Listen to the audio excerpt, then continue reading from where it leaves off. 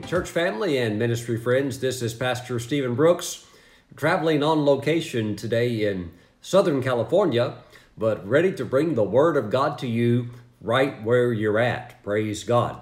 And today, let's begin by receiving the holy tithes and offerings, bringing them into the storehouse of the Lord, which is a part of our worship to the Lord. And I know that when there's revival, two things are happening. One, you have those in the church who have not been walking close to the Lord or walking in right relationship with the Lord. They begin to come back to the Lord. Their heart begins to turn back to God. And of course, in revival, we also see many of the lost saved. They come to Christ, they give their life to Jesus, and we thank God for revival and seasons of refreshing. We actually see a good example of a revival mentioned in 2 Chronicles chapter 31, verse 6. And I think this is amazing when there is fullness of revival, fullness of the moving of the Spirit. This is often something that we see. Verse 6, and the children of Israel and Judah, who dwelt in the cities of Judah, brought the tithe of oxen and sheep, also the tithe of holy things, which were consecrated to the Lord their God, they laid in heaps. In the 3rd month they began laying them in heaps, and they finished in the 7th month. And when Hezekiah and the leaders came and saw the heaps, they blessed the Lord and his people Israel. Then Hezekiah questioned the priests and the Levites concerning the heaps. Now, can you imagine that? So much money is coming in that they have to pile it up in heaps. Verse 10, and Azariah, the chief priest from the house of Zadok, answered him and said, since the people began to bring the offerings into the house of the Lord, we have had enough to eat and have plenty left. For the Lord has blessed his people, and what is left is this great abundance. So this is a time of revival under the leadership of King Hezekiah, and God's Spirit is moving. And when people begin to return to the Lord touches the heart of a person so that there is a surrender. And Jesus wants to be Lord even over our finances. And so many people begin to tithe. And I believe that is also a great indicator of true revival, because now the church can be financially healthy. Now the vision of God can move forward because there is provision. But here we see in 2 Chronicles chapter 31 that when there was a national revival and people are coming back to the Lord, then the tithe is brought into the storehouse of God. And of course, from a natural standpoint, under the Old Testament system, which revolved around the temple system. Well, if the tithe is not coming in, then the priest and the Levites, they're going to be unemployed. And that means they can't work at the temple. And when the temple worship goes down, then everything goes down. So it's very important that the tithe is brought into the storehouse of God so that the work of God continues smoothly without any interruptions. Praise God. Now, I believe we also see the same principle in the book of Malachi, chapter 3, because when you read the book of Malachi, particularly as it gets into chapter 2 and chapter 3, it's really about God's people coming back to the Lord. And the Lord had some strong words for the priest, because the priest had also abandoned God along with the regular people. And so God's temple was left not properly taken care of. Now, we get to Malachi chapter 3 and verse 7, I'd like to bring out. It says, yet from the days of your fathers, you have gone away from my ordinances and have not kept them. Return to me, and I will return to you, says the Lord of hosts. But you said, in what way shall we return? Well, again, returning to the Lord, speaking to those that formerly knew the Lord, but are now they're not serving him. They've gone after other gods. And remember what the psalmist said in Psalm 16, verse 4, for those of you that would face temptations to go out into the world or to go back into darkness. Remember, the psalmist said that those who go after other gods will have sorrows multiplied. That's Psalm 16, verse 4.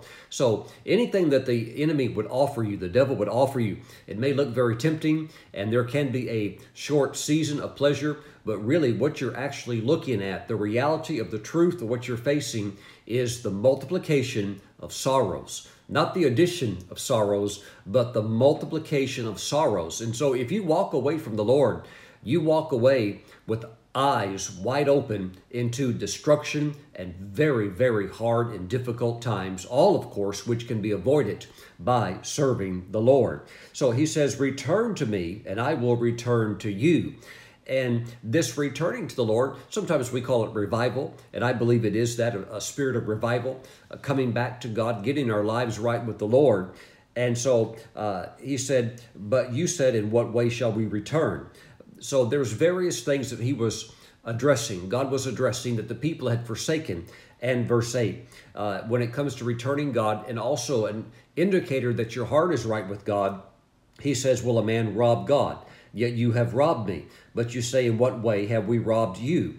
In tithes and offerings. So I really believe also that when there is genuine repentance and a person gives their heart to the Lord and says, God, I really want to serve you, really want to live for you, I want my life to honor you, then the first thing that's going to happen along with that repentance is going to be consistent tithing and the sowing of seed, financial seed, as the Holy Spirit would lead. But the tithe is something that's clearly laid out. And I know that we're reading in the Old Testament with these scriptures, but when you study New Testament theology, you'll see that tithing passed right through the cross. And even Jesus, when he was talking to the Pharisees, really commenting about the way they were tithing on small things, being very tedious with little details of the law. Well, he did say these things, the big things you should have done, but these other things you should do also. Well, he endorsed tithing, and also Hebrews chapter 7, which is clearly in the New Testament, is a big endorser of tithing, basically revealing that Jesus today, our high priest, still is receiving the tithe. Praise God. So this is something fascinating. Whenever you see biblical revival, you see people returning to the Lord. Well, from Scripture, we see that the tithe begins to come in. So those of you that are tithing, I think in some ways you can feel really good, because you have to understand that only about 20% of the church tithes. And if you see a church maybe with 100 members, maybe with 10,000 members, you have to realize, as you're looking over the crowd, there's only about 15 or 20% of the people of the entire church that are actually tithing. You may have others that might just give a little something, but really there's only a small group that tithes. So I believe that as we return to the Lord, and when you seek God with all of your heart, you'll find the Lord, and He'll find you in a sense. He already knows where you're at. He's just waiting for you to show up and get in your right place. But the blessing begins to flow. But we need the tithe. I really do believe that the tithe is something from, a theological standpoint, passes through the cross and carries into the New Testament. Other things were clearly dropped because they were completed and fulfilled in the Lord Jesus, such as animal sacrifices. You don't have to do that anymore. Certain Mosaic requirements, they were fulfilled through Christ. But there's other things they carry right on through. It says under the Old Testament, it says, you shall not steal. But today, stealing is still wrong. Doesn't matter if that was Old Testament when it was said. Stealing is wrong, and it'll always be wrong. And so there's some things that are wrong, they will forever be wrong, and there's some things that are right, and they will forever be right, and we need to do the right. Praise God. And so from a biblical pattern, you see that when God's people come back to Him, the tithe starts flowing. So for those of you that have not been a tither, you need to do that. And even if I'm somebody that you watch on the internet primarily from a perspective of receiving teaching, and I'm not perhaps your pastor, you still need to send your tithe somewhere. You need to tithe, praise the Lord. And if you're going to a church somewhere, you need to be tithing, praise God. Now, we have a good internet audience that some of you have been watching for years. Some of you have been watching for almost 10 years now, and you're very dedicated tithers, and the Lord is blessing you and doing wonderful things in your life. But for others who are not tithing, I will say this: you need to be tithing somewhere. And primarily, according to the Scriptures, the storehouse is a place where your spiritual nourishment is coming from. So you need to tithe because it's something that's biblically right to do. It opens the windows of heaven over your life. It proves to the Lord that He is your financial caretaker. and that you're under the umbrella of his blessing. And it also gives divine protection against the devil and causes the enemy, the devourer, to be rebuked. One of the reasons that a lot of Christians, they get hit with financial loss, whether it's through theft, whether it's through strange accidents or mechanical breakdowns. One of the reasons people Christians I'm talking about, take unnecessary hits is because they're not true tithers. Maybe they just tithe once every now and then, but they don't do it systematically. So a true tither is somebody that's tithing every time money comes into their hands, or a paycheck, or a blessing or something like that, and you get money, you're thinking, I've got to get the tithe off this. Before you spend the money, you want to get the tithe out. So those are the true tithers. So I want to encourage everybody watching that in order for the financial covenant to really function in your life, you need to be tied into the Lord, and you need to be a tither. And I've said it before that until you start tithing, it's only going to get tighter. So I want to encourage you, especially in the volatility, the changing dynamics of the world's economic system, which is very unstable, that you really have your financial situation anchored with the Lord, that you have a financial covenant with God. And so you need to be a tither. It's the entrance way in, because the tithe is something that you do by faith. And if you can't tithe by faith, there's going to be limitations as to how far you can go in your walk with the Lord, because everything revolves around faith. It's impossible to please God without faith. So we tithe by faith. We live by faith. We praise the Lord by faith. Everything we do is by faith. So I want to encourage you today, if you haven't been tithing, get up and get going in this. This is a key indicator in Scripture that revival, or returning to the Lord, has actually taken place in your life. Heavenly Father, I pray for those that are watching today, that as they bring the tithe and offerings into your storehouse, that the windows of heaven be open over their life, that divine ideas, creative ideas, money-making ideas be released to your people, and that you turn them into financial champions. Oh God, we just give you praise. And Father God, that they will give the most amazing financial testimonies of your goodness and of your power and of your faithfulness. Now, Father, we give you praise. We thank you that you're lifting up your people in this hour in unprecedented ways, so that we might see the covenant established, the preaching of the gospel taken to all nations. Father, we thank you. We realize it's going to take provision released in ways we've never seen experienced before, but you're willing to do it through your people that are proven financial vessels, golden vessels that will allow your Spirit to flow. Now, Father, we give you praise. We thank you in Jesus' name. And all together around the world we say, amen. Praise God. Those of you that are mailing in your tithes and offerings, please send them to Stephen Brooks International, P.O. Box 717, Moravian Falls, North Carolina. Our zip code 28654. If you want to bring the tithe and offerings in online, you can do so by visiting the ministry website, stephenbrooks.org. There is a link on the homepage called Tithes and Offerings, Sow and Reap. You can go there right now and bring them into the storehouse of God. And thank you for your giving. It's allowing us to step into some new things that God has called us to do. And the other things that we're already doing, we'll just do it better and continue to increase in those areas as well. God bless you as we are together making an impact for the gospel. Praise God. Now, today, I want to talk about treasure. It's actually hidden treasure in secret places. And let's jump into this today. I'm very excited to share this with you.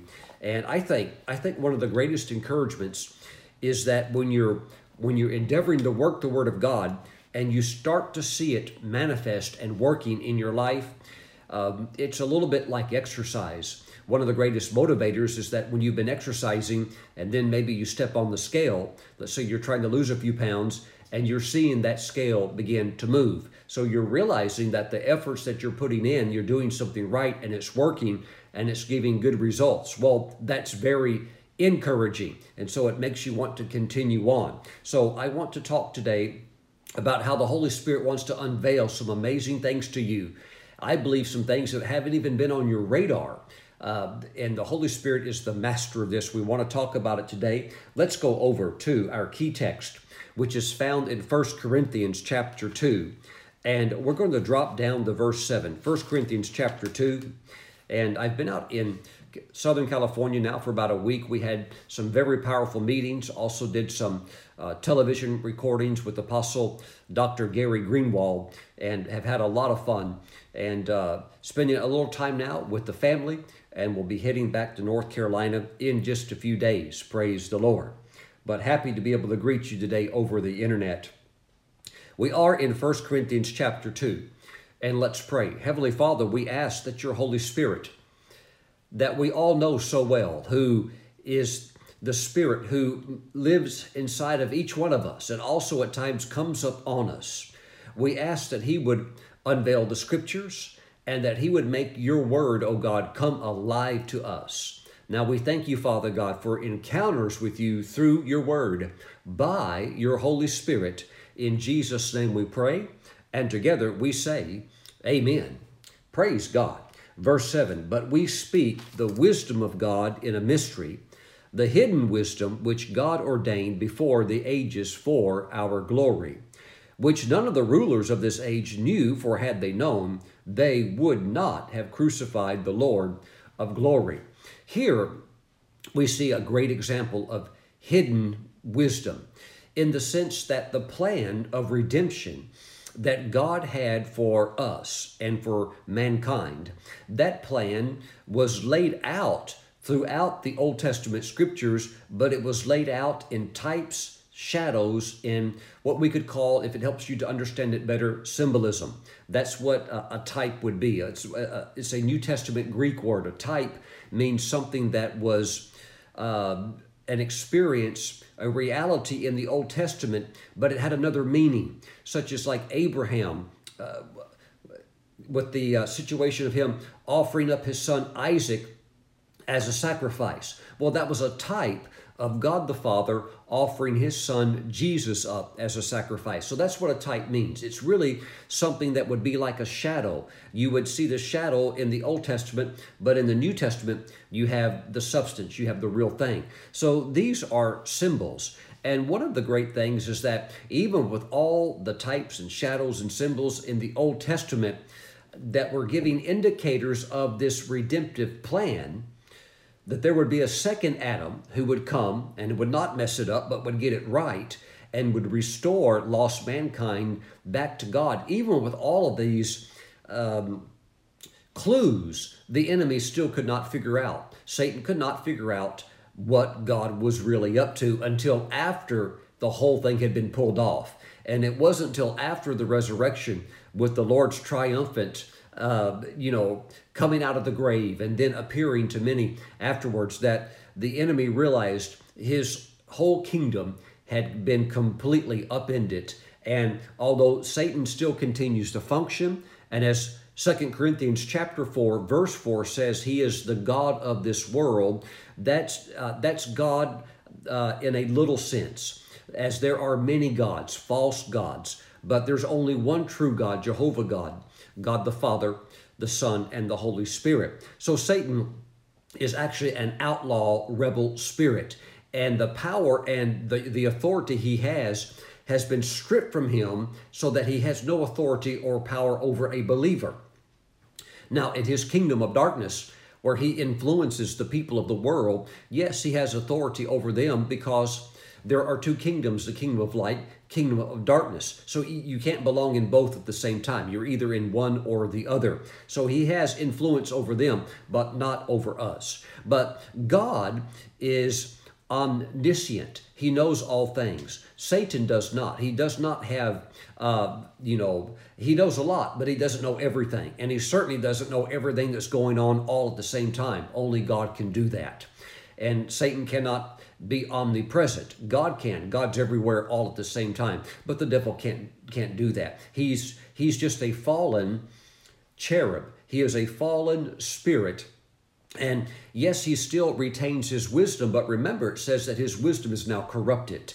So he may have wisdom in certain areas, but he really is let me say it like this. He is a spirit being, but he is a flesh devil. So the only way that he can operate and work in the way that he thinks because of his corrupted wisdom is how to harass and attack through the 5 physical senses. So if you walk by faith, not by feelings, not by what you see, not by what you feel, you will walk in a realm of victory over him in a consistent basis. So verse 8 tells us that the wisdom of God was hidden, and that even Satan and the powers of darkness, the rulers of darkness, did not know this master plan of redemption that God had. And if they would have known about it, they would not have crucified Christ, because by doing that, they have actually allowed Jesus to become the second Adam. The first Adam was a sinless man. And so Satan, through deceit, tricked Adam and took the authority that Adam had for himself. And now Satan was the one governing the world. And that's why there's hurricanes and tornadoes. And that's why there's all these things. That's why there's all this murder and all of these governmental problems. It's all a direct result of sin and Satan ruling and influencing people through the demons and the evil rulers, these spirit beings who influence the way people think. And of course, if they think bad, they're going to end up doing bad. That's all a result of the devil's kingdom. But we thank God that in Christ we are more than conquerors. Hallelujah. Praise the Lord. And we walk in victory. So Jesus came along as the second Adam and won it all back. Praise God. And the devil didn't know how to handle Jesus. Why? Because Jesus was not walking in the flesh. He was walking in the spirit. Praise God. And we need to do the same thing. Now, let's move on. Verse 9, but as it is written, well, it's written in the book of Isaiah 64. So Paul is going to quote what Isaiah wrote, but it's going to be changed a little bit. But remember, it's being changed, or we could say tweaked. It's going to be expressed in a different way. But it's not so much that Paul's going to write it differently as it is the Holy Spirit is going to move upon Paul to write this in a little bit of a different flow so that you can see a broader expression of what God is trying to convey. And we're going to bring that out in just a moment. But as it is written, eye has not seen, nor ear heard.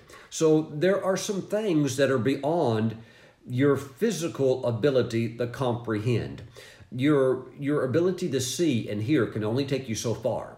Your ability, even with your natural mind, and I mean with your brain, that also has certain limitations. And even false religions have understood that the brain has limitations. And by going through other gates, which are unlawful gates, they're illegal gates. You have people in Hinduism, you have people in Spiritism who have gone into realms of the spirit, and they move into areas of the occult, and they do these things unlawfully. And if you do it, you're greatly endangering yourself, because anytime you're on Satan's turf, he is filling your heart with deception. You may think you're gaining knowledge. You may think that you're learning secrets of the spirit realm or secrets of the universe. But the enemy is actually enchaining you, enslaving you, and he's blinding you with deception the entire time. So you need to come to the Lord Jesus Christ. He said, I am the door. I am the way. And if you're going through some other door and through some other way, you may think it's hidden knowledge, but it's actually taking you down into hell. That's Satan's plan. So stay away from any other door outside of the door of the Lord Jesus Christ. So eye has not seen, nor ear heard, nor have entered into the heart of man the things which God has prepared for those who love him. Now, God has prepared things for your life. He's prepared things for you. Some of these things, you will discover them as you journey through life, these blessings, these good things. It'll make you happy, but I want you to know that there's a lot that God has for you that is not on the surface. You're going to have to dig for it, and you're going to have to really walk close with the Lord and allow the Holy Spirit to be your guide. And the Holy Spirit is the one who will unveil the Word of God to you, because you cannot come into the fullness of all of these good things that God has prepared for you if you're not going to walk in obedience to the Word of God. And I want to give you a couple of scriptures. One is very easy to remember. This is John chapter 14, verse 21. And I think this scripture, at least from an American perspective, is very easy to remember because it's like a football score. The final score was 14-21. Okay, so if you just think that, it's a very common score in football. So it's John chapter 14, verse 21. And Jesus said, "He who has my commandments." So the more of the word that you know, the more of the commandments, the more of the ordinances, the more of the directives of God, the instructions of God that you have. It's light for your path. So you want to know the commandments of God. And remember, Jesus said, "My yoke is easy, my burden is light." There's nothing in the book. There's nothing in here that's too hard for you to carry, too complicated for you to do, too difficult for you to understand. It's all very, very simple and easy. "He who has my commandments and keeps them." And this is the part that I think the Western church has a little bit of a problem with, because we've had a lot of good teaching on grace, but I think a lot of the grace teachers, as well as they have expounded on the subject of grace, they have not mentioned some of these other scriptures that bring balance to the whole counsel of the Word of God. And so this is why you have a lot of Christians, they love the Lord, they're on their way to heaven, they understand grace, they have relief from sin, they don't have condemnation anymore, they understand the power now of the blood of Jesus and the ability of the blood to forgive sin. But look, you're still not going to come into your full promised land until you start obeying the commandments of God. You just can't keep on sinning, even though you have an understanding of grace, and expect that you can disobey God's commandments and still somehow, step into his full kingdom plan for your life. You can't. Scripture does not teach that. Jesus said, "He who has my commandments and keeps them," not constantly breaks them, continually disobeys them, but keeps them. It is he who loves me. And the word love there in the Greek is the word agape, and it always denotes a selfless type of love, where you're putting God first and you're putting his commandments first. So if you really love God, you will keep his commandments. Now, if you make a mistake, if you have a sin, if you miss it, then you need to repent, get right back in relationship with the Lord. Praise God. But our testimony needs to be that we're keeping God's commandments, not breaking them. "And he who loves me will be loved by my Father, and I will love him and manifest myself to him." We also have another powerful scripture. This would be Deuteronomy chapter 7, verse 9. "Therefore know that the Lord your God, he is God, the faithful God, who keeps covenant and mercy for 1,000 generations with those who love him and keep his commandments." With those who love him and keep his commandments.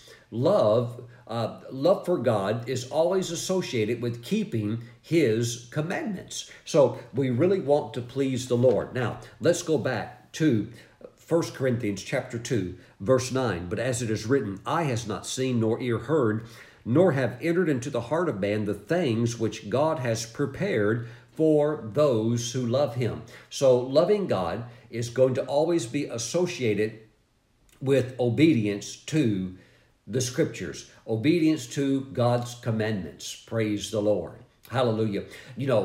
We have mentioned in the scripture of the blood, the water, and also the fire. So I think what's going on in the church today is that we have had encounters with the blood, the cleansing of sin, the forgiveness of sin.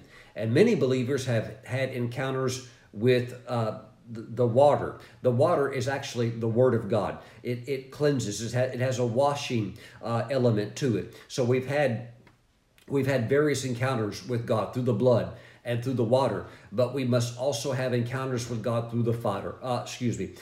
Through the fire. So we have the blood, we have the water, which is the Word, and we also have the fire. The fire is the Holy Spirit.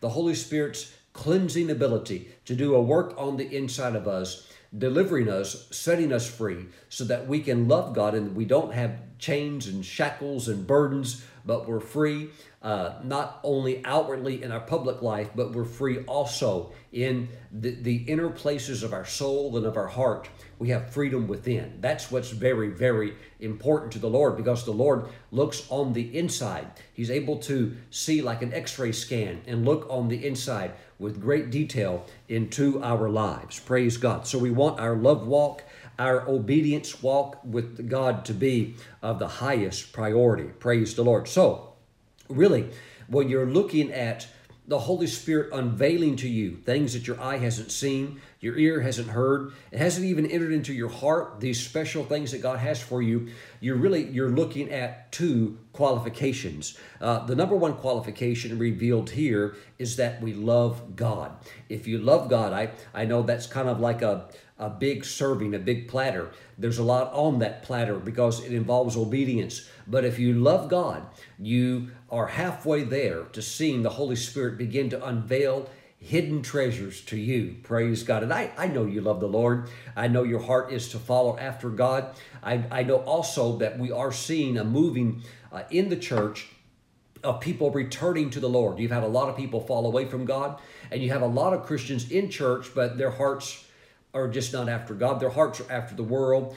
They're distracted with all kinds of stuff. And the Holy Spirit is beginning to lift the Lord up higher, in the sense that the glory is coming back to the church. So in a lot of ways, the church is finding out, hey, we've actually been asleep. We really haven't been serving God like we thought we were. We've actually been in a slumber. And when you're in a slumber, you can even be in a stupor where you don't even know what's going on. So when the light of glory of Christ starts to be illuminated, you're starting to realize, oh, we weren't as close to the Lord as we thought we were. So there is a returning to the Lord, to a right place of walking with God. So you have two qualifications that begin to allow the Holy Spirit to unveil. I'm talking about unveiling things that are so close, but you still can't see them because there's a curtain there. But they can just be like a couple of feet away from you. And all it takes is the Holy Spirit to begin to pull it back. And you can see something that is in what I would call the destiny plan that God has for your life. They are things that are written on heavenly scrolls that God intended for you to walk into, experience while you're on the earth. We're not talking about later when you get to heaven. You'll have all eternity to do things then. But while you're here on the earth, there are things that God has planned for you to step into, and it is going to take the Holy Spirit for you to get it. And that's why you need to follow the Word very strictly. The Holy Spirit will highlight the Word. He'll show you these things, and as you walk with Him, then the unveiling begins to take place. And remember, with this unveiling, you go from glory to glory, and things you're walking in right now, as much as you're enjoying it, it doesn't mean that God, is like tapped out and there's nothing more that He can do for you. I believe there's more, and perhaps even some big things that have yet not shown up on the radar screen of your life. They're going to show up because the Holy Spirit is going to unveil them, and you're going to be a very, very happy person. Now, there's two qualifications. The first one is to love the Lord, the things which God has prepared for those who love Him. And of course, if you love Him, we've already seen that involves obeying His commandments. So you love the Lord. So that's the number one qualification. But the number two qualification, surprisingly enough, is actually unveiled in this same scripture, but would be in the original scripture when the Holy Spirit spoke it through the prophet Isaiah. And when you get both of these put together, because Paul has one key, Isaiah has the other key. And when you put them both together, you have the two keys, the two qualifications that allow the Holy Spirit to begin to pull the curtain back and show you things that God intended for you before you were ever born, things that He prepared for you before you ever stepped into this planet, ever came out of your mother's womb. God already had it all planned out, all figured out. Well, He's going to begin to unveil these things very quickly in your life as these two things are exercised in your life. Are you ready for number two? Let's take a look at it. Let's go there right now. We're going to go back to the original scripture that was spoken by Isaiah. Isaiah chapter 64, And let's go to verse 4. This is where Paul was quoting from, but when Paul wrote it under the anointing of the Holy Spirit, under that inspiration of the Spirit, he talked about the unveiling comes to those who love God, who love Him. Let's look at it in Isaiah 64, verse 4. For since the beginning of the world, wow, that's been quite some time now, hasn't it? For since the beginning of the world, men have not heard. Now, of course, men, this is basically mankind. So ladies, don't think you're not included. You are. Men have not heard nor perceived by the ear. Okay, so again, we have to cover the physical limitations of our ability to grasp the will of God. Some of these things, you're not going to figure it out no matter how strong you are, no matter how good your eyesight is, no matter how good your hearing is, no matter how sharp your IQ is. Look, you can have a really high IQ, but be clueless as to the moving of the Holy Spirit and as to missing out because your IQ is not going to qualify you. Obedience to scriptural commands, that's what qualifies you. That's what gets you in. Praise God. Somebody, you're feeling really happy. Maybe you feel like you're not that smart. You don't have to be smart. You just have to follow the plan. Praise God. And when you follow the plan, it'll work for anybody. Hallelujah. It doesn't matter where you live at. It doesn't matter what your skin color is. Those things have no bearing on it. What has the bearing is that those who actually obey and do what God said to do. Verse 4, for since the beginning of the world, men have not heard, nor perceived by the ear, nor has the eye seen any God besides you, who acts for the one who waits for Him. Who acts for the one who waits for Him. Now this is very fascinating. Here, we have the original scripture by Isaiah saying that there is an unveiling to the one that waits for Him, for the one that waits for Him. What is waiting referring to? This is referring to not just sitting around, it's not like you don't go to work and now the bills are piling up. That's not what this is talking about. God begins to unveil these amazing things He's got planned for you. He will do it for the one who will wait for Him. He'll start unveiling. He'll start acting for the one who waits for Him. This waiting is an expression of your devotional time with the Lord. And you know what? There needs to be those special moments you have with the Lord where you're able to get still and you get quiet and you're not squirmy. Your flesh is not jittery. You may be initially like that when you have your prayer time with the Lord or your devotional time, but you need to stay with the Lord until all of that stuff begins to evaporate and you can get real still and get real quiet with the Lord. And when you move into that place, some Christians think, oh, I feel peace. That must mean my prayer time is concluded. And they leave. Usually, right at the moment, they're beginning to get into a place where there can be unveiling of God's destiny for your life. When you get into that place of deep peace, and it can take a little while to get into it, but as you get into that deep, deep peace and you get so settled in the Lord, remember, the Bible says, be still and know that I am God. That's what the Lord said. Be still. And it can take a while to get still. Be still and know. There is a knowing that comes out of stillness that you can never realize when you're just, all, kind of hyper or just your mind's on all kinds of other stuff. But there is a knowing that comes out of stillness. Be still and know that I am God. And God will begin to unveil, who acts for the one who waits for Him. The waiting is an expression of devotional life. And here's why it's expressed differently by two different writers. You have Isaiah with the Holy Spirit inspiring him to say that there comes revelation, there comes an unveiling when you wait for Him. And the Apostle Paul, writing under the inspiration of the same Holy Spirit, says that the unveiling, the revealing takes place for those that love Him. Why? If you, number one, love Him, you will wait for Him. See, now you have the two put together. If you love God, you will wait for God. You will not rush God. You will not try to be pushy towards God.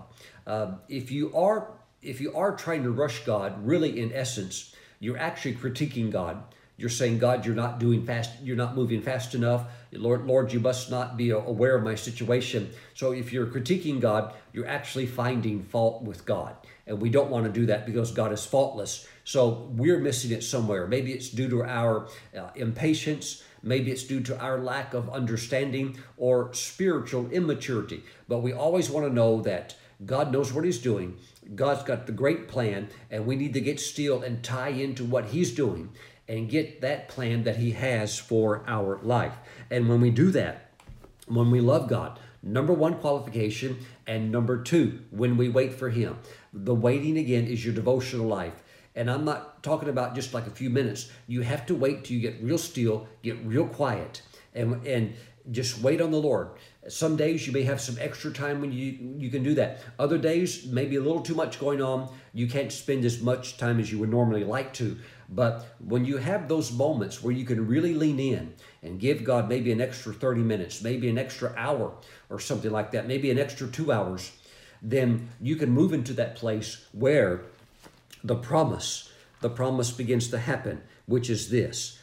1 Corinthians chapter 2, verse 10, but God has revealed them to us through his Spirit. For the Spirit searches all things, yes, the deep things of God. And the Holy Spirit, in those moments when those criteria are being met, number one, loving God, which is keeping his commandments. Number two, waiting on the Lord, which is a strong devotional life.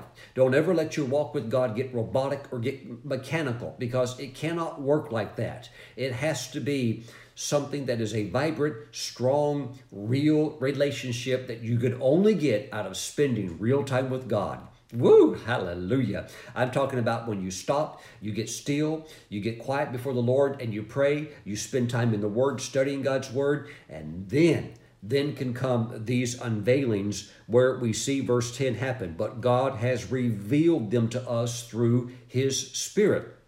And the Holy Spirit can reveal destiny to you that God has for your life through the Word, where there's a scripture that just comes alive and it speaks to you. Watch this. It speaks to you in a way that is so real, it's as if Jesus were standing there and it's like he spoke it to you. Do you know what? Do you know what's amazing? It is the same thing. There's no difference between Jesus if he came and appeared to you in a vision and stood before you and told you, this is my plan for your life. When you have the Holy Spirit illuminate a scripture that strongly, it really is the word of the Lord for you. It's the same thing. Praise God. That's what's amazing. That's why you need to spend time in the Word, because the Holy Spirit, one of the ways that he can speak to you is through the Word. And he'll take that Word and he'll make it so real to you that it is the same thing as a personal encounter with the living Word, the Christ himself. Praise God. Thank you, Lord Jesus. But God has revealed them to us through his Spirit. So when you're in that place, stay there and trust God for unveiling. You can't make the Holy Spirit do it, but as you're in those places, he's promised he'll do it. So if you just do it, if you do those two things, love God, and if you wait on the Lord, then you have now obligated God to the integrity of his word. So he's going to watch over his word and he's going to perform it in your life. You know, I had a situation. This is why I felt led of the Spirit today to talk about this. I had a situation a few days ago where I got so over in the Holy Spirit. I just had some free time and I used it not to maybe go out and do something else, or, you know, the weather was real nice and there's a lot of options of maybe other things I could have done. I just thought, Lord, I'm going to spend this time with you. And I just kept spending time with the Lord, and I felt like I was getting closer and closer to the Lord. And remember, it says in the book of James that if you draw near to the Lord, he's going to draw near to you. And I got into a place of such peace where it felt like I was out on the, maybe out like on the Atlantic Ocean, and there's no waves. There's no wind, there's no waves, there's not a ripple. Everything is just flat, totally smooth. I thought I had come into a place of great peace. I could sense peace in my soul, peace in my spirit, and total stillness and quietness. And as I stayed and lingered in that place for quite some time, suddenly to my great surprise, but yet to my great delight, it's as if the Holy Spirit allowed me to see into the destiny that God has for my life. And he pulled back. I wouldn't say it was a curtain because I didn't see the curtain, but it's something it's almost like he pulled back the natural so I can see into the supernatural. And he pulled that dimension back. And when he pulled it back, I could see, he didn't show me all of it, but I could see about 20, maybe 22% of it. And it was enough to say, Lord, I had always wondered about that. You would almost maybe call it like imagination. Maybe it would touch the realm of daydreaming, but the Holy Spirit pulled it back and showed me that was actually something that God wants to do for me. And not when I get to heaven, on this earth, and it will be something it's tied into ministry. It's a ministry thing. And so I had never really had a thus saith the Lord on that before. I never really had a word from God about it before, but when I saw it, I knew that's coming to me. Because why? There was an unveiling. That's what it means. These are treasures of hidden wisdom, treasures of hidden things that God unveils. Woo, thank you, Lord Jesus. The things of the Spirit, you have to you have to dig for it. You have to dig for it. Praise God. Let me just share that with you very quickly. Proverbs 25, verse 2, it is the glory of God to conceal a matter, but the glory of kings is to search out a matter. God hides these things for several reasons. One, he hides it so the enemy won't really know, so that the enemy can't formulate a plan of attack, because he doesn't know how to attack, because he doesn't even really know what it is. And you're wise enough also not to reveal it before the time. Okay? But he also hides it from you in a sense where he allowed you to come into a place of maturity so that you can't fumble the ball, so that you can't destroy it prematurely, or so that you can't get it too soon and somehow, bungle it or mess it up. When I was growing up, when I was in high school, going to church, there was another friend of mine. He was 2 years younger, and he was a great guy. We were friends. But his father was wealthy, and his father was the superintendent over all the schools within the whole district, and he was a prosperous man. He was also one of the elders in the church. But for whatever reason, my friend, his father just always just poured out lavish blessing on him, and he didn't really have the maturity yet, I don't think, to deal with a lot of things that were gifted to him. And, hindsight, looking back, as they say, is 20/20. You can see things much clearer. And his father gave him a brand new Ford Mustang, a 5-liter, just the most powerful engine that you could buy at the time. And this thing was fast, and it was all black. I mean, it was really mean and fast looking. And so he's in high school, and he's got a brand new Mustang. And, he's already got a little bit of an element of push to limit.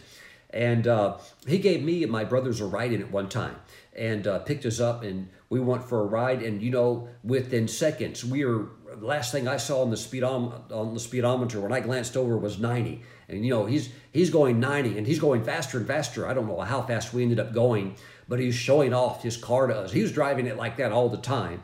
And, we were going real high speed down these little bitty narrow 2-lane country roads that, turn and stuff like that. And he was driving like that all the time. And I'm glad I didn't ride with him very much in the car, because he was a very, as we would say, lead foot driver, very heavy on the gas pedal. But to make a long story short, as you're probably already thinking, yep, he wrecked it. He completely crashed it and totaled it. His father told him,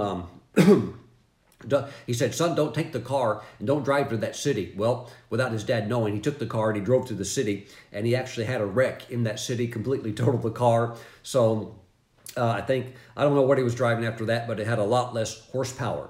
But in the same way, God reveals things at the right time by the Holy Spirit for our protection. But you know what? We now are in a place where we need to be searching these things out, because many of you have served the Lord, and you love the Lord, and you're waiting on the Lord. You're meeting those two qualifications, so it's unveiling time. And I'm telling you what, get ready, because the Holy Spirit's going to pull back that realm of the natural, and you're going to be able to peek into the spirit realm, the supernatural, and you're going to see some things that God has for you for your future. And I'm not talking maybe, 20 years from now. I'm talking maybe 2 years from now, you're going to come into it. And these are some of these things that God's bringing his people in are so new and they're so unique. It's going to be the envy of the unsaved world. And the unsaved world is going to say, wow, they have the most creative ideas. Yes. Why? It's coming from God. And they're not plugged into the same source we're plugged into. So we can get the most creative, the most unique, the most anointed ideas that are possible because we're tied into God, the great illuminator, the Holy Spirit. Woo, hallelujah. Oh my goodness. And all of his unlimited ability. This is a lot of fun. This is why you need to spend time with the Lord. This is also why you need to be very careful that you obey the Lord. Hallelujah. Thank you, Lord Jesus. Glory to God. Don't let the enemy cheat you out of your blessing, rob you from your promised land, and hold you back because he's got you tied up in some kind of goofy sin. Don't do that. Serve the Lord with all of your heart. Obey the commandments of God. And then walk very close with the Lord. Have a strong devotional life. Thank you, Lord Jesus. When the Holy Spirit unveiled this thing to me just a few days ago, the only way I could describe it in the natural, what's it like in the natural? It's like the time I was maybe, I can't remember how old I was. I think I was maybe 8 or 10 years old, maybe 9. I can't remember exactly. But, it was a point in my life where me and my brothers were pretty much, we knew that the theory of Santa Claus wasn't real. We knew there wasn't a Santa Claus, but yet we had never seen actually how the presents are showing up. We knew it wasn't Santa Claus because obviously that's just, a myth. So, but yet we never really knew how's all this stuff actually getting underneath the Christmas tree, because we would just wake up Christmas morning, come down and, come down the stairs and there it all is. Well, I remember one night on Christmas Eve, I told my brothers I was going to stay up real late and kind of solve this mystery, how this stuff works. What are the mechanics behind the scenes? How are the presents getting under the tree? And very quietly, I got out of bed when my grandparents thought we were all asleep, but we were actually staying awake on purpose upstairs. And I got out of bed and crawled on the floor on my stomach real quiet and went over to the stairwell area where the stairs led down. And I went down the top 2 steps of the stairwell and looked. And there I could see my grandfather and my grandmother. I'm so glad they're in heaven today. I'll see them again, praise God. But they were putting presents underneath the tree, and my father and mother were in different parts of the living room, and they were wrapping the presents. And I only watched for a few minutes. I didn't want them to see me or anything like that, but I crawled back to the bed and told my brothers a little bit of what I had seen. I felt like one of the 2 spies coming back with the 10. I was coming back with a good report. I had seen the promised land, and I was telling them some of the things I saw. But I had seen, it looked like a bicycle. And although I couldn't see all of it because a portion of it was wrapped, I saw like the handlebars. So what had happened, I had a little bit of an unveiling of something that was going to come. And sure enough, the next morning, as it was unwrapped fully, there was a bicycle underneath the tree. But my friends, the Holy Spirit can give you a righteous unveiling, and he doesn't mind if you peek into the kingdom. He's actually has permission from Jesus to show you these things, and he can allow you to see something that will give you such a motivation to continue on in the path and in the purpose and the calling that God has for your life, that you're like, Lord, I'm really going to serve you because I really want that to happen. Yes, Lord, I'll serve you not just because of that, but Lord, that really is something that I really do want to see come to pass. So I'm determined to walk with you with all of my heart, because that's going to bless a lot of people. That will really touch the lives of a lot of people. And I want to see it accomplished. Praise God. Okay, so all I'm trying to do today is motivate you to meet these 2 qualifications. And if you'll do that, you get into that secret place with the Lord, you're going to begin to see unveilings take place. These are very sacred. I believe when it happens, this is probably not the thing that you should run out and tell somebody. Maybe the only person would be your spouse if they are on the same spiritual wavelength, okay? Or maybe a man of God, if you're very close to the man of God in your life. Maybe then you could share it. Outside of that, you may be thinking, Pastor Stephen, what do I do with it? You take it in prayer and you do a lot of praying in the Spirit, a lot of praying in tongues, and just pray over it, pray over it, pray over it. And that is seed that you're sowing into that thing so that it will come out and come forth in fullness at the right time. I really believe we are in the last days, and God is expediting his end time plan and the end time purpose that he has for you and that he has for the church. Praise God. Please lift your hands. Heavenly Father, I pray for everybody watching right now that there be unveilings, very holy, sacred unveilings in the secret place where the curtain of the invisible realm, the layer of the invisible realm is pulled back, and that your people can see into the glory realm something that is written on the scroll of the destiny of their life, something that they are called to do and that they will do in the very near future. So Father, we thank you. We thank you as they meet these two qualifications of Isaiah and also of the Apostle Paul, of Isaiah 64, 1 Corinthians chapter 2, verse 9. We thank you that the unveiling, the revealing by your Holy Spirit is absolutely going to take place. Father, we give you praise that Christmas not only comes in December, hallelujah, it can come within the very next prayer meeting. So Father, we give you praise in Jesus' name, and we all say amen and amen. Let's seal this word. This is a word that the enemy would like you to forget, but you're not going to. This is a word that the enemy would like for you to get busy and caught up in all the things of life, and you don't really make application of it, but that's not going to be your testimony. You're going to be the person that's going to grab these two scriptures, Isaiah 64:4, 1 Corinthians 2:9, and you're going to go into your prayer closet, your prayer chamber, and you're going to see an unveiling. Woo! Praise God. Let's take communion together. Please grab some grape juice and some unleavened bread, and let's pray over it and bless it. Father, we thank you that we have the bread and the grape juice. We now consecrate it. We set it apart as holy. This is now the flesh and the blood of Jesus. Thank you, Father. Father, as we receive the body of Jesus, we thank you that he has now given us the Holy Spirit so that the Holy Spirit can unveil the perfect plan that you have for our lives. Father, there's something that the person who's watching, there is something that's so amazing that you want to do for them and they've never even thought about it. Maybe if they're spirit-filled, maybe they have had what they would call a wild imagination, and maybe it just hit them just for a second, and they thought, too good to be true. But Father, I believe you're going to unveil wonders. So Father, we thank you. We now receive the body of Jesus, and we say amen. Let's receive the body of Christ together.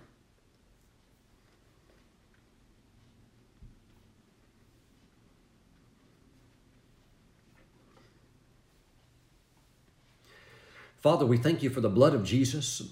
We thank you for forgiveness of sins and cleansing from all unrighteousness. And Father, we have committed any sin. We ask you to forgive us and wash us clean with the blood of Jesus.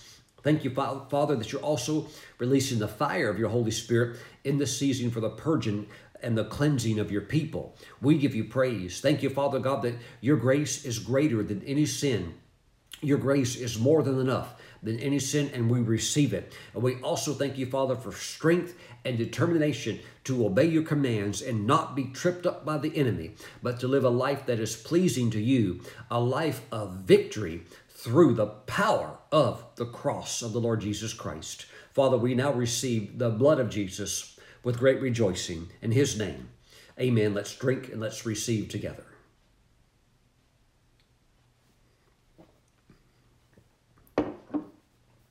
Praise the Lord. Praise the Lord.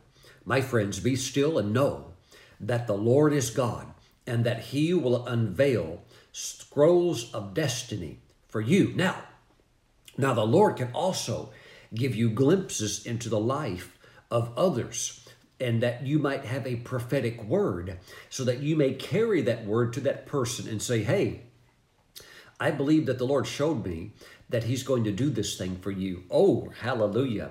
And I've been able to do that for others, carry that prophetic word to them. And I've had others carry a prophetic word to me. So be a prophetic person. And God can also show you things of what he wants to do for others. And then you can take that prophetic word to them, and it will bear witness with their spirit by the Holy Spirit, because it's actually something that God has already revealed to them. So it's the confirmation of a secret coming from the secret place, and it will bring great rejoicing. So Father, bless your people. We thank you that we are blessed to be a blessing in Jesus' name. Thank you for times of unveiling the scrolls of destiny, for the purpose of great inspiration and encouragement. Father, we thank you in the name of Jesus. We seal it now with the blood of Jesus. Amen and amen. Praise the Lord. My friends, thank you for watching today. May the Lord bless you with a tremendous week. I will see you back next time, coming from my home state of North Carolina. Till then, be richly blessed. Bye-bye.